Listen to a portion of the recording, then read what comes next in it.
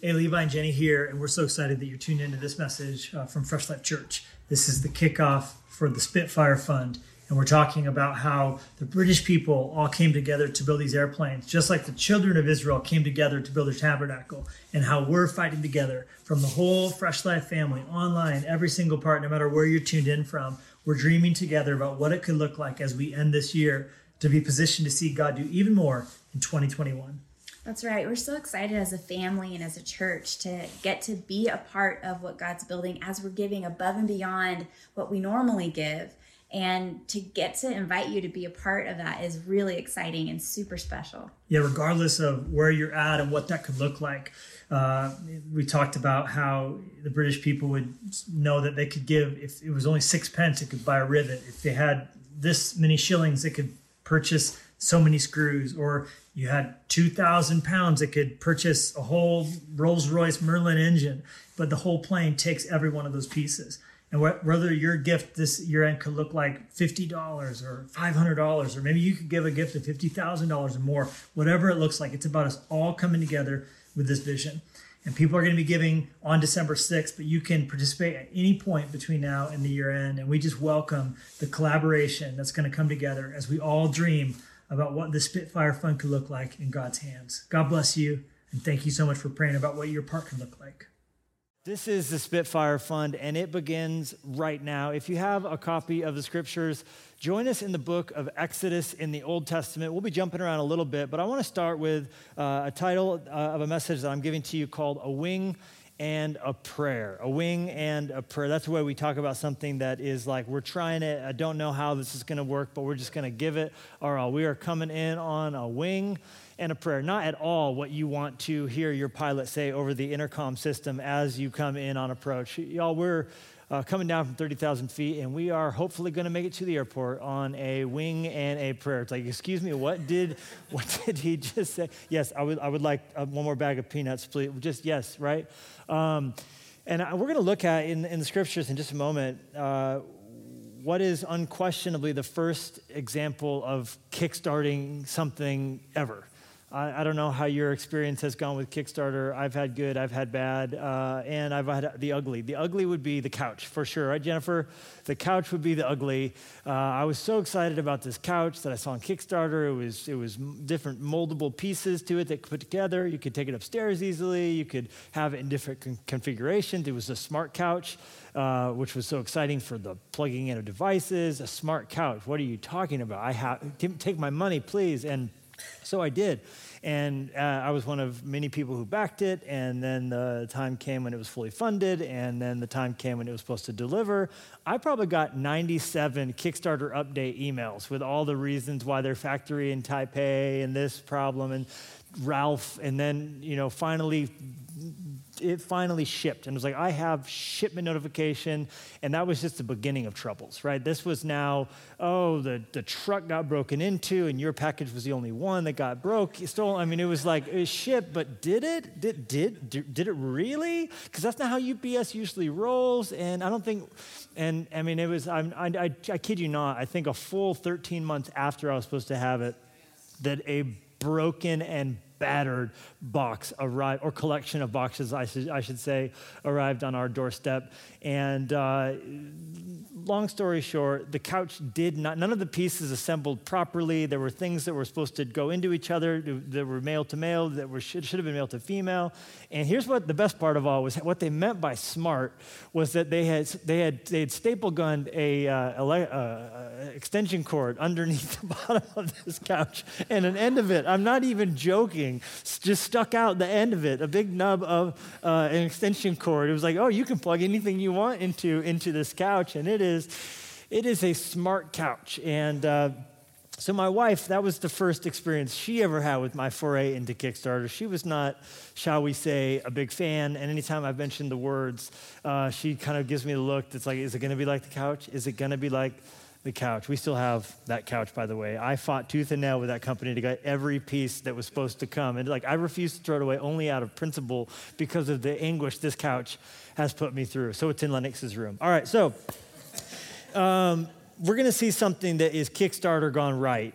And this is the spirit of a lot of people coming together on a project that is at the heartbeat of Indiegogo and Kickstarter and GoFundMe that has gone the world over. But this is really honestly where it all begins. This is Exodus 25. Just to bring you up to speed, the children of Israel have come out of Egypt, and they are going to eventually go into the promised land.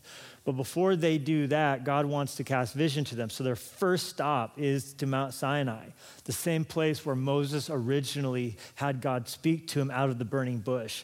And it would have been an incredibly emotional encounter for him to hear God say, hey, remember when I called you here? Remember when you were a scared shepherd? And remember how I made some promises to you? And have I not brought you out of Egypt and delivered you and carried you on eagle's wings? And now as Moses comes full circle and now is standing in the goodness and the promises of God, God begins to tell him and the people of Israel, by extension, how this new society is supposed to operate, how they're going to be a light to the whole world, how they're going to be a blessing to every single nation. And so one of the things that God has them do is prepare the tabernacle. And here's exactly how God says this building project is going to go. This is Exodus chapter 25, starting in verse 1. It says, "Then the Lord spoke to Moses, saying, speak to the children of Israel that they may bring me an offering. From everyone who gives it willingly with his heart, you shall take my offering." Then he tells them some of the items that they're going to bring. And then in verse 8, he says, "And let them, with these things they've given, make me a sanctuary, that I may dwell among them. According to all that I show you, that is the pattern," someone say pattern, "the pattern of the tabernacle and the pattern of all its furnishings, just so you shall make it." And then in the passages that separate that to what we're going to read next, he gives them more details about what the pattern is and what the things are that are going to be made, from the table to the tent to the outfits the priest would wear to the basin to the altar to how the Ark of the Covenant would be. Every single piece and part, candlestick and part of the inventory of this tabernacle that they're going to make is described in excruciating detail. And then the offering time finally comes in Exodus 35 and in verse 20. This is now a whole 10 chapters later. "And all the congregation of the children of Israel departed from the presence of Moses. Then everyone came whose heart was stirred, and everyone whose spirit was willing. And they brought the Lord's offering for the work of the tabernacle of meeting, for all its service, and for the holy garments. They came, both men and women, as many as had a willing heart.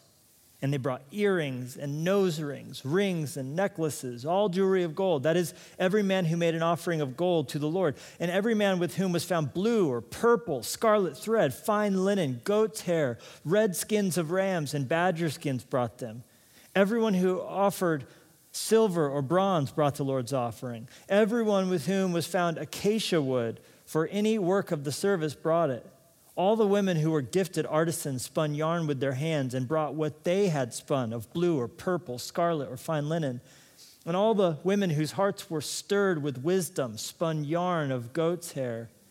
The rulers brought onyx stones and the stones to be set in the ephod and in the breastplate, and spices and oil for the light, for the anointing oil, for the sweet incense. The children of Israel brought a free will offering to the Lord, all the men and women whose hearts were willing to bring material for all kinds of work which the Lord, by the hand of Moses, had commanded to be done. And Father, thank you for these verses. Thank you for these stirring stories of your servants who did such beautiful things, took such normal items and offered them to you. And in your hand, these little things all added up together to something that were far more than the sum of their parts and pieces. And I thank you that in the years of our church, the now almost 14 years of our church, we have watched you do the same again and again and again. And we are grateful, we are eager, we are excited as we stand in this historic year, God, a crazy year, a stressful year, a wild year, an unpredictable year, but a year where we have watched you move in power where you have proved yourself faithful, and where we believe you are working in our midst. And we're like never before. What is needed is the people who call themselves by your name to live without fear, but rather trusting in you and living lives of faith and beauty and service in this world that we know we live in and serve, but is not ultimately our home. So I pray you would help us to keep our hearts and minds on you. And I ask this all in Jesus' name. And we said together, Amen. It was June of 1940, exactly 80 years ago this summer, that Hitler accepted the surrender of the nation of France in a boxcar in a moment that marked what was to be just about the end of democracy in Europe, with now a full third of Europe under Nazi control. Britain remained the final holdout, the final gleaming example of democracy in all of the continent. And Britain was in it alone. You see, America viewed, right or wrong, the war as Europe's problem, and so scarred and traumatized by the effects of World War I, the Great War, they wanted nothing to do with it. They viewed it as Europe's problem. You guys got to deal with it on your own. And though Roosevelt kind of knew and sensed and tried to awaken everybody to the growing danger that was Adolf Hitler, that was this whole Nazi empire that was brewing, that was building, America was, for the time being, out and would remain out until the events of Pearl Harbor. And so here's basically all of Nazi Germany bearing down on England, and Winston Churchill was the one who knew that England needed to stand up. What Germany wanted to happen, suspected would happen, and hoped would happen was that Britain would do the same thing as France had done, and that would just be to surrender without a fight, and he could continue. Churchill knew that he had to stop Hitler, that Hitler had to be stood up to, and that if Hitler wasn't stopped from taking over England, both England and the United States and the rest of the world, in his words, would sink into the abyss. He knew that Hitler was a tiger, and you don't turn a tiger into a kitten by petting it. He knew that appeasement was an absolute fantasy, and so he knew that Hitler had to be stopped from taking over England, that under no condition must England surrender. And really, the whole fate of the world now was hanging in this one question: could Nazi Germany be stopped from taking over Britain? Which Hitler was already drawing up plans for an invasion. He called it Operation Sea Lion, because it was going to be amphibious and aerial, and it all was contingent and predicated upon, could he achieve air superiority over the UK? And for that to happen, his Air Force, the Luftwaffe, had to be able to take out Britain's Royal Air Force. And that means that the only thing then ultimately standing in the way between England and Germany, thus between Nazi Germany and the whole world hanging in the balance, was this airplane right here. The Supermarine Spitfire, which coincidentally had taken its maiden voyage and then its first flight ultimately after production. This is the Mark I of a series of Mark versions of it that were to be released on the day that Hitler entered the Rhineland and the world really began to see that he had evil stirrings inside of him that were completely as opposed to everything he said publicly on his PR campaign about how he was just the nicest guy ever. And so this plane that was released, that was faster and more agile, climbed quickly, went 400 miles an hour, had 8 machine guns, that really was released at the time when England needed it the most. It was what was standing in the way from Hitler achieving air superiority over England, and thus the world descending into, the abyss.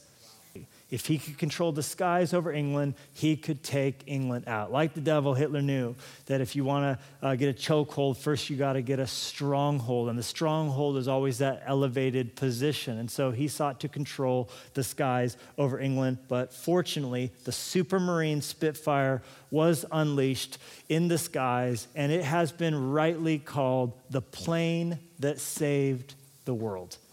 The plane that saved the world. Because of this plane and the other planes that flew in the Royal Air Force at the time, Churchill and the UK managed to keep Hitler at bay all throughout the 57 days of the Blitz, where the Nazis rained down day after day after day for 57 days in a row, bombs on London, the 6 months of the Battle of Britain, and basically kept Hitler from taking over. Even at times it was like a razor-thin edge, but kept Hitler from taking over England. Thus, on June of 1944, just 4 years later, from British soil that had been kept from him, the Allied forces were able to launch successfully the Operation Overlord, which of course eventually led to the tide turning and Hitler losing all of Europe. But it started with this airplane, a plane that was in its day much more than an airplane. It became a symbol. It caused people to experience the power of, first word we're going to write down today, vision. It was because of those who piloted this airplane that Churchill would talk about, never before in any human conflict has there been so much owed by so many, and I think that extends ultimately to us as well, to so few. The pilots who risked everything flying these airplanes.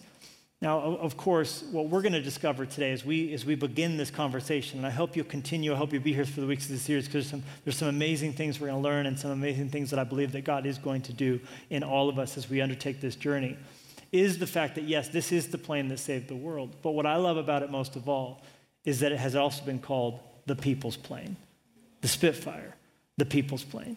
And yes, much was owed to few, the pilots who sacrificed everything for sure, but also there was much owed to many who were a part of it. Vision is the word I had you write down. Why? Like I said, this plane was more than a plane. This plane ultimately became a rallying cry. In my reading, in my research, which has been exhaustive and amazing, I've never enjoyed anything more in my entire life than going through hundreds of pages about this plane. I found many different words that people said this plane meant to them in that day. Words like grace, gallantry, triumph, courage. This plane became a symbol of sacrifice, freedom.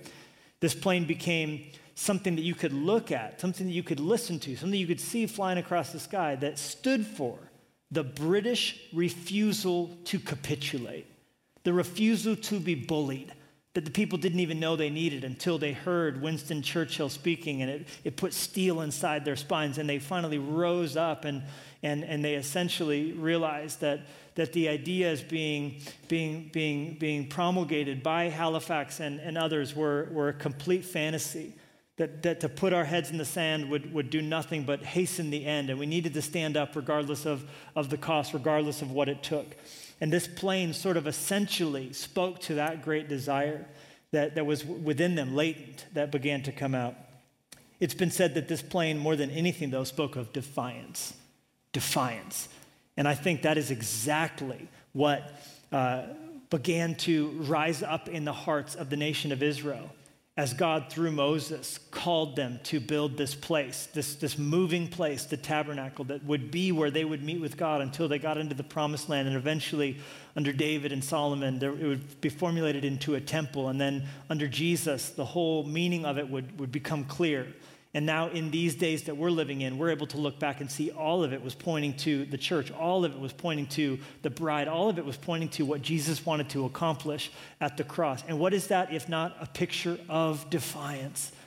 You see, to enter in, this is my favorite thing about the tabernacle, I think, that I've come across in these days of research, preparing my heart for the series, is that to enter into the tabernacle, you had to come in from the east.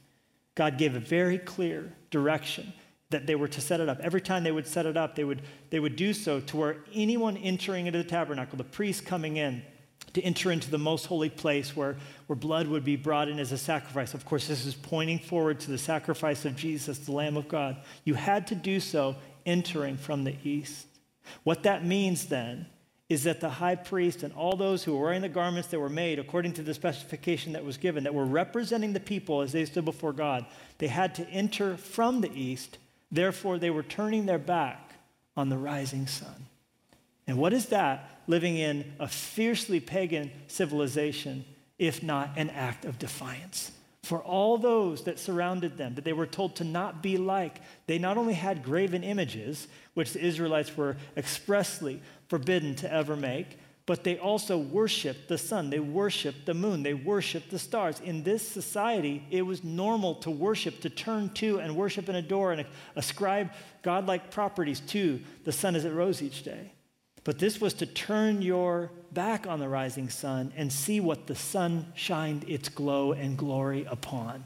And that is the one who made the sun, who made the moon, who made the stars, who brings them out by name. It's to worship the Creator and not creation. And what is that if not an act, the supreme act of defiance? And when we as his people who are called by his name, when we choose to not worship created things, when we choose to not worship money, when we choose to not worship, I'm going to touch on some toes here, our political candidate, when we choose not to worship a man, when we choose not to worship a system, when we choose not to worship our success or our influence or anything on this earth other than what the light shines upon, and that is the glory of God, and his name is Jesus, what are we doing?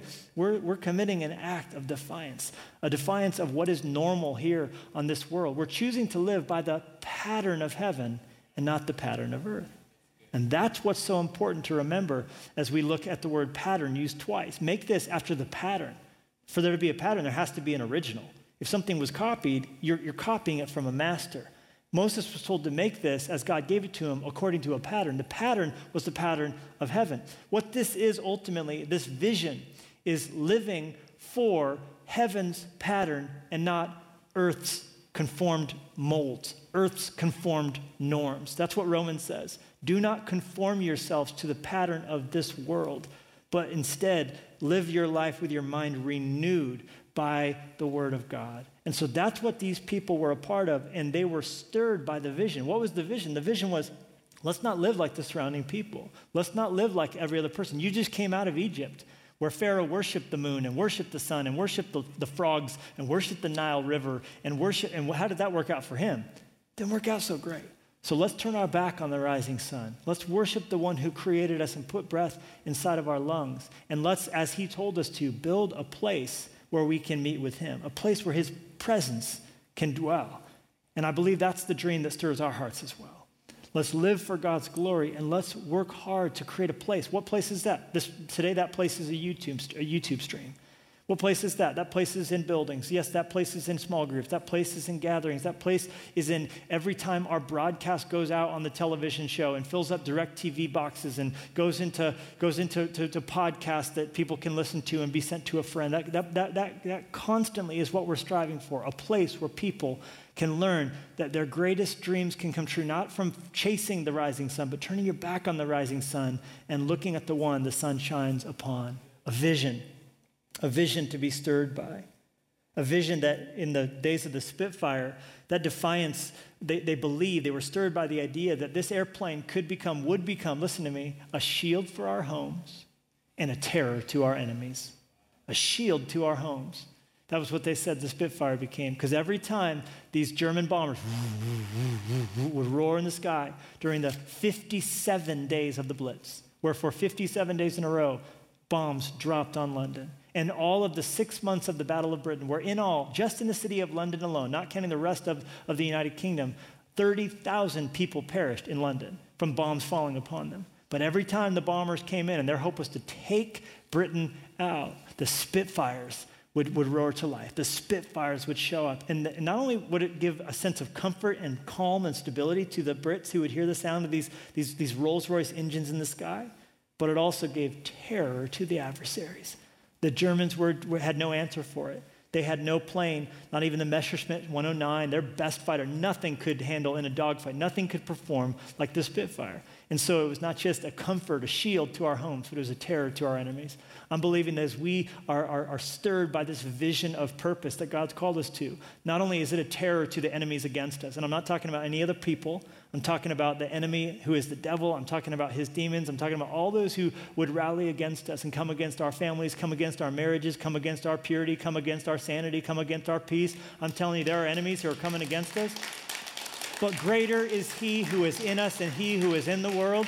And I'm telling you, as we gather in the name of Jesus, there is strength, a shield for our homes, and there is a terror to our enemies. The Germans would even lie. If they were shot down and ended up making it back home and they were asked, like, oh, what were you shot down by? They would be like, it was a Spitfire. And they would go, there weren't Spitfires in that area, according to our records. They'd be like, oh, it was. I'm sure it was. Because it gave, like, if they were shot down by a hurricane or plane, it was like, oh, well, that plane's not that great. But if you were like, I shot down by a Spitfire, they're like, oh, well, yeah, that's tough, you know. So they would literally make up that they were shot down by it because they became so afraid of the strength of this plane, the plane that saved the world. Second word I want you to write down is the word contribution. Stirred by the vision, the natural thing to flow out of that was people to make contribution for that to happen. And what I love about the contribution in history is that these contributions were free will. And that's a word that we actually came across in our text, free will. It was above and beyond. What am I trying to say? No one had to. No one had to give anything. People chose to give, and they chose to give freely and willingly. Moses actually said, this is a free will offering.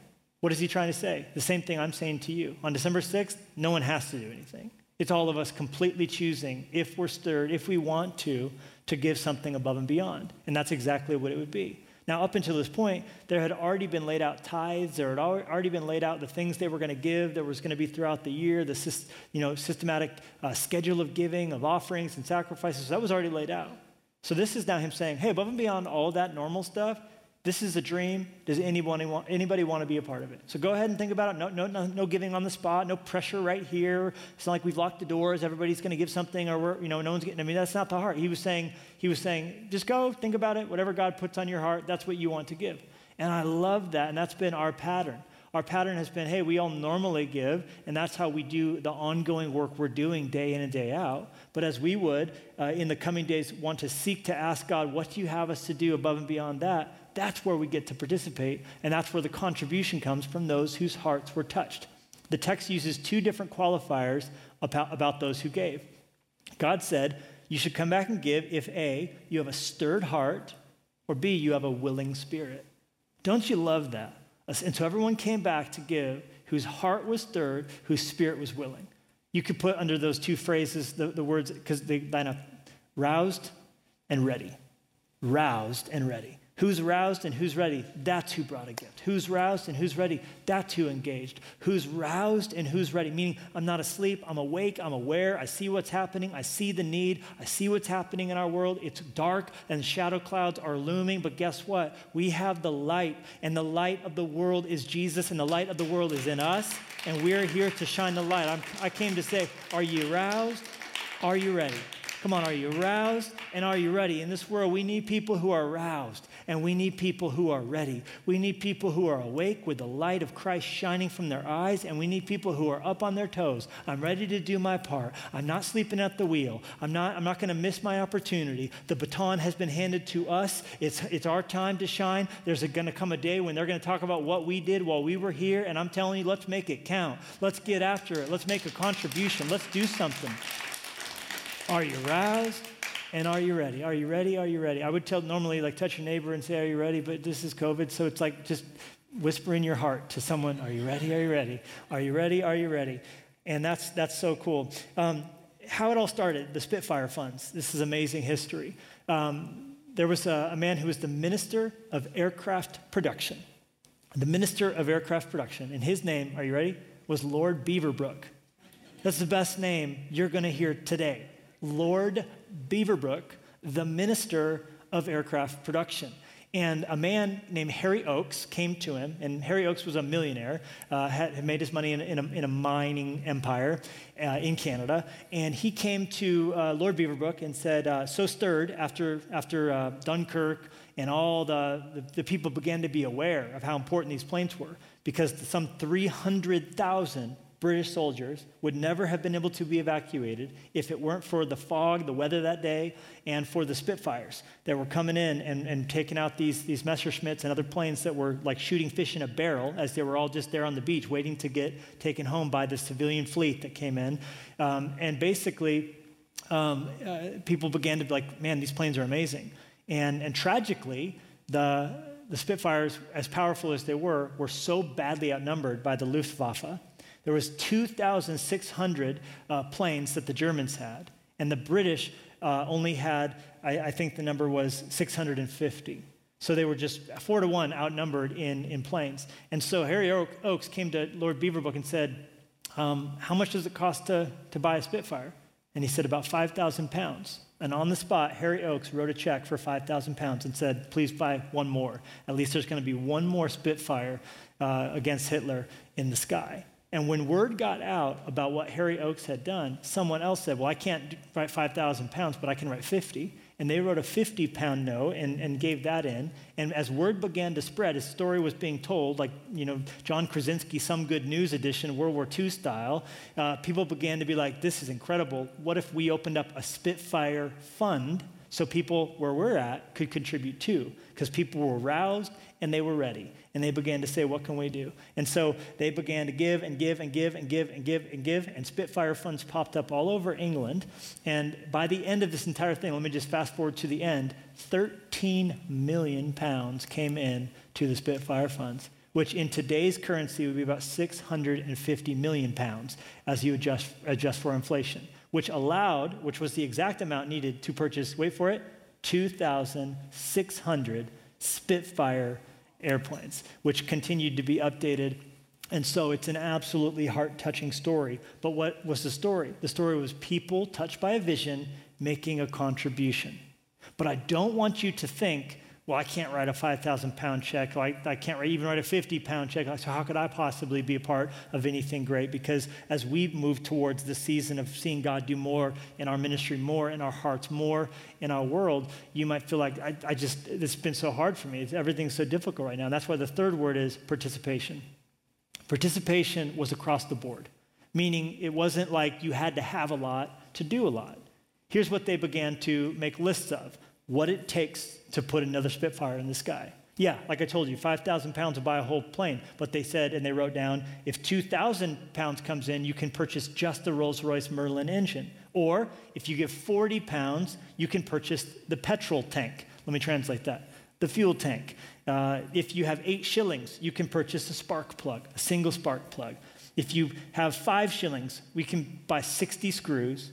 And if you only have 6 pence, you can purchase a single rivet. One little girl, 8 years old, sent 15 shillings into her local Spitfire fund, and she wrote and enclosed a note with it that said, I will send more when my jar is full again.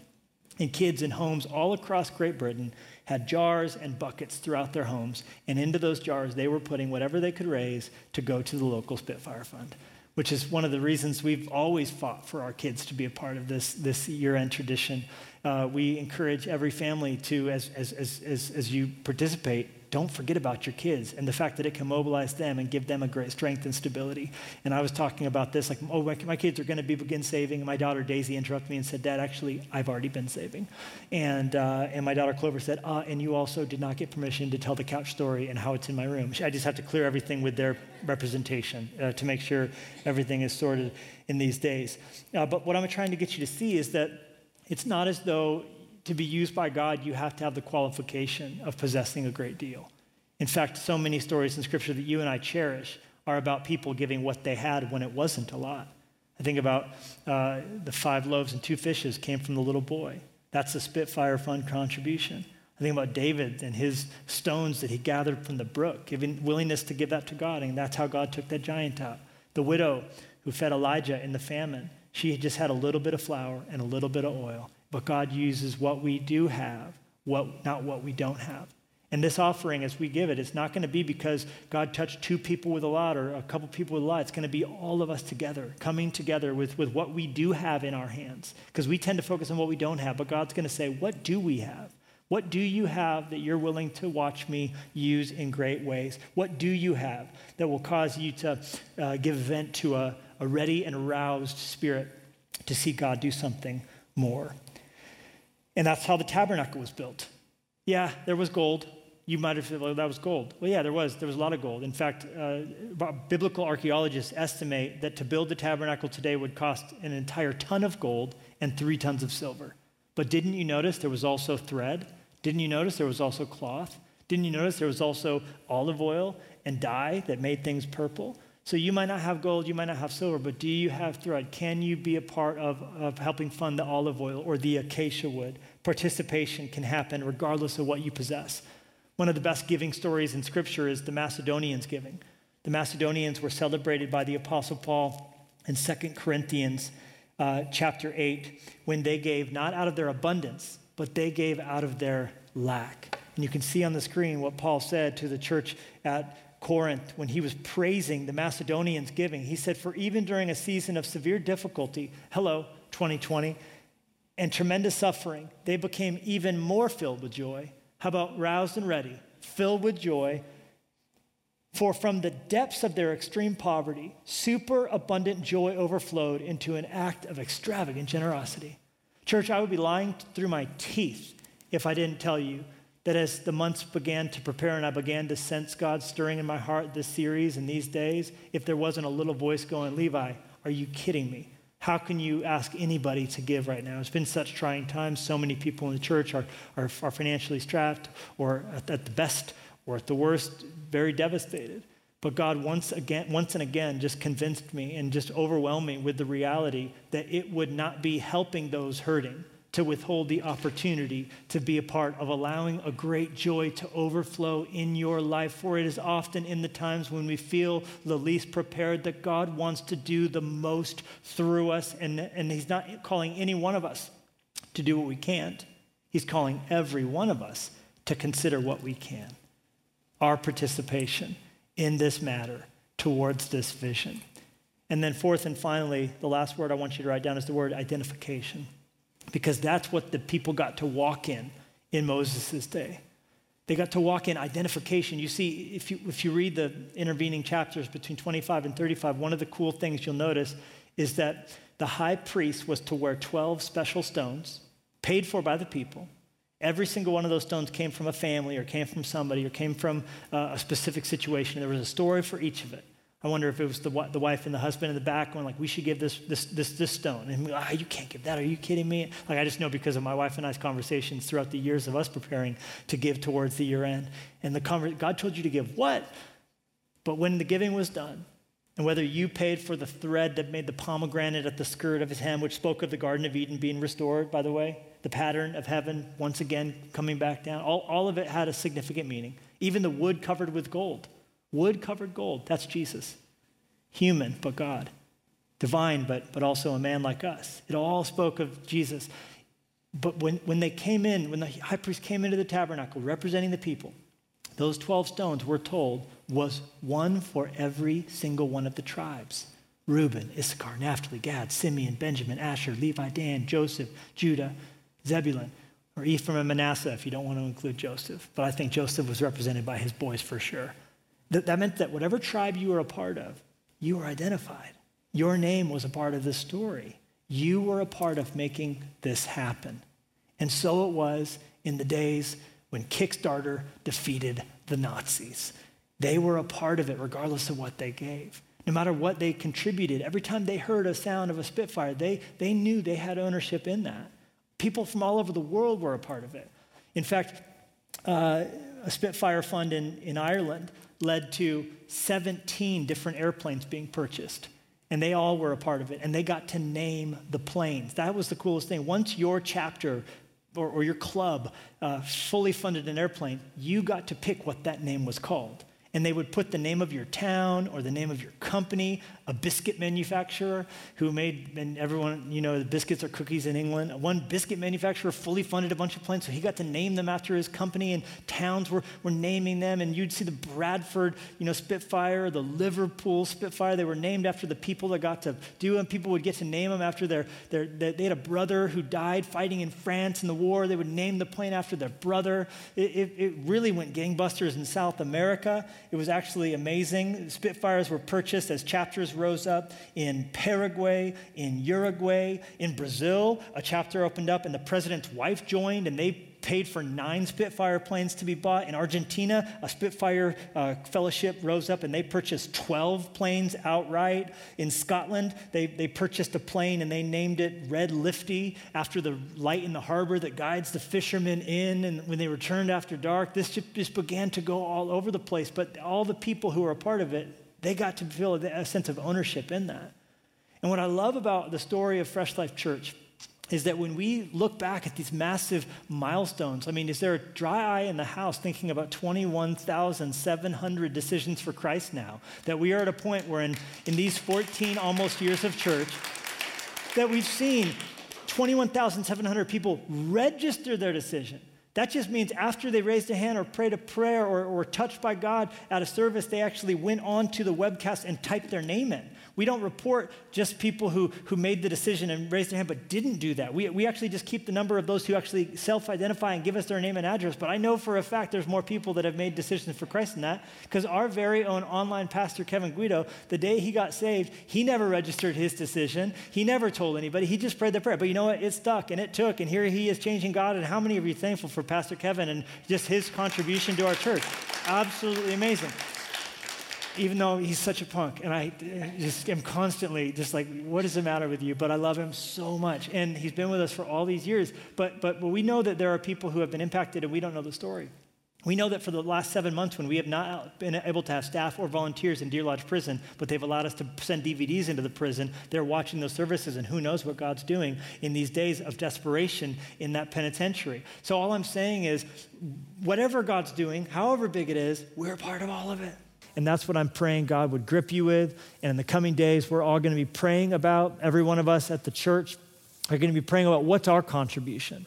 Is it an earring? Is it a bar of gold? Is it 5,000? Is it 8 shillings? But I'm asking for every single person, a part of the Fresh Life house and online family, to pray about what we can give above and beyond our normal tithes, that we are happy to give every single week just to continue to watch this normal work that's happening continue to happen. But to say above and beyond that, what would? And we're going to be, trust me, you're not going to want to miss it next week, rolling out and telling you more about what the Spitfire Fund initiatives are going to be specifically. We're so excited about all of that. Stay tuned. But on December 6th, my prayer is that over and above our normal giving, that every single one of us as a church would give sacrificially, doing our part to participate in what God will do supernaturally, that we will get to walk in. So for now, my prayer for you is that you would say, God, honestly, what do you want me to give? I'm not going to tell you what to give. All I'm asking is that you would ask God what he would have you to give. If he tells you nothing, give nothing. But I would just ask that this week and in the coming weeks, you would give honestly the time and space in your life to say, God, what would you have my contribution to be to make a difference in this day? Let me pray for you. Father, thank you so much for what you've done, for what we have watched you do. We're so excited about how we even believe this year, so many of us who gave towards the 2020 giving at the end of the year have been held up, even ways we don't even understand, by the way our hearts are tighter on a connection to heaven because of what we did. We set ourselves up for what was going to be a far more difficult year than we knew, a far more difficult start to a decade than we could even really comprehend. And God, we're so grateful. I've thought so often of the way that those gifts have gone before us and given us strength, God, the power of that generosity that changed us and marked us, and the way you've used it to do incredible things. And so we're so excited at the advent of this as we break that bottle of champagne over the bow of this season for our church. We're excited, we're eager to see what you're going to do through the gifts that come together, through the multiplication that you love to multiply. Each of us doing what we can, being faithful in the way you're going to use it to do so much through us, to be a blessing like you intended for your house to be built, that tabernacle that spoke of bread, that spoke of light, that ultimately points to Jesus. And so we know you're continuing to give bread and give light to the whole world. We want to see you do it through us, but God, we also are eager to see the stretch, to see the change, to see the difference that's going to come inside of us, inside our homes, inside of our lives, the way it's going to mark our, just even the spirit and atmosphere of our homes and hearts and lives, to have heaven be at that priority place as we end this year. While the whole world freaks out and fights and divides, God, let us be marked by your name and let generosity rise up. And while we're praying, if you're watching and you've never yet made a decision to follow Jesus, maybe you've been religious, known things about God, but you've never had a moment in time where you invited him to come into your heart. I want to give you space and time to make that all-important decision. You see, I grew up in church knowing things about God, calling myself a Christian, but then there came a moment just before my freshman year of high school where I realized I knew a lot about God, but didn't know him personally. And I became aware of my sin like I never had before. I began to sense almost like my heart beating out of my chest, and I just knew I needed to get right with God. I felt guilty, I felt alone, I felt scared, and I felt like I needed him. I sensed he was knocking at the door of my heart. And so I made that decision to open up my life to Jesus, to ask him to come in, to forgive me, to make me a new person. And he did that. He met me there. It's the best decision I've ever made. And if you've never yet said yes to Jesus, I pray this would be the moment that you would make that decision and he would begin to make all things new inside you. So with heads bowed, eyes closed, I'm going to pray a prayer. And if you're ready to make Jesus the Lord of your life, say it with me. I'm going to ask the church family to say it with us. God will hear you and come into your heart. Say this. Say, dear God, I know I'm a sinner. I can't fix myself. But because of the cross and the resurrection, I believe you can. I turn from my sin and myself. I turn to you. Thank you for new life. I give you mine. In Jesus' name, amen.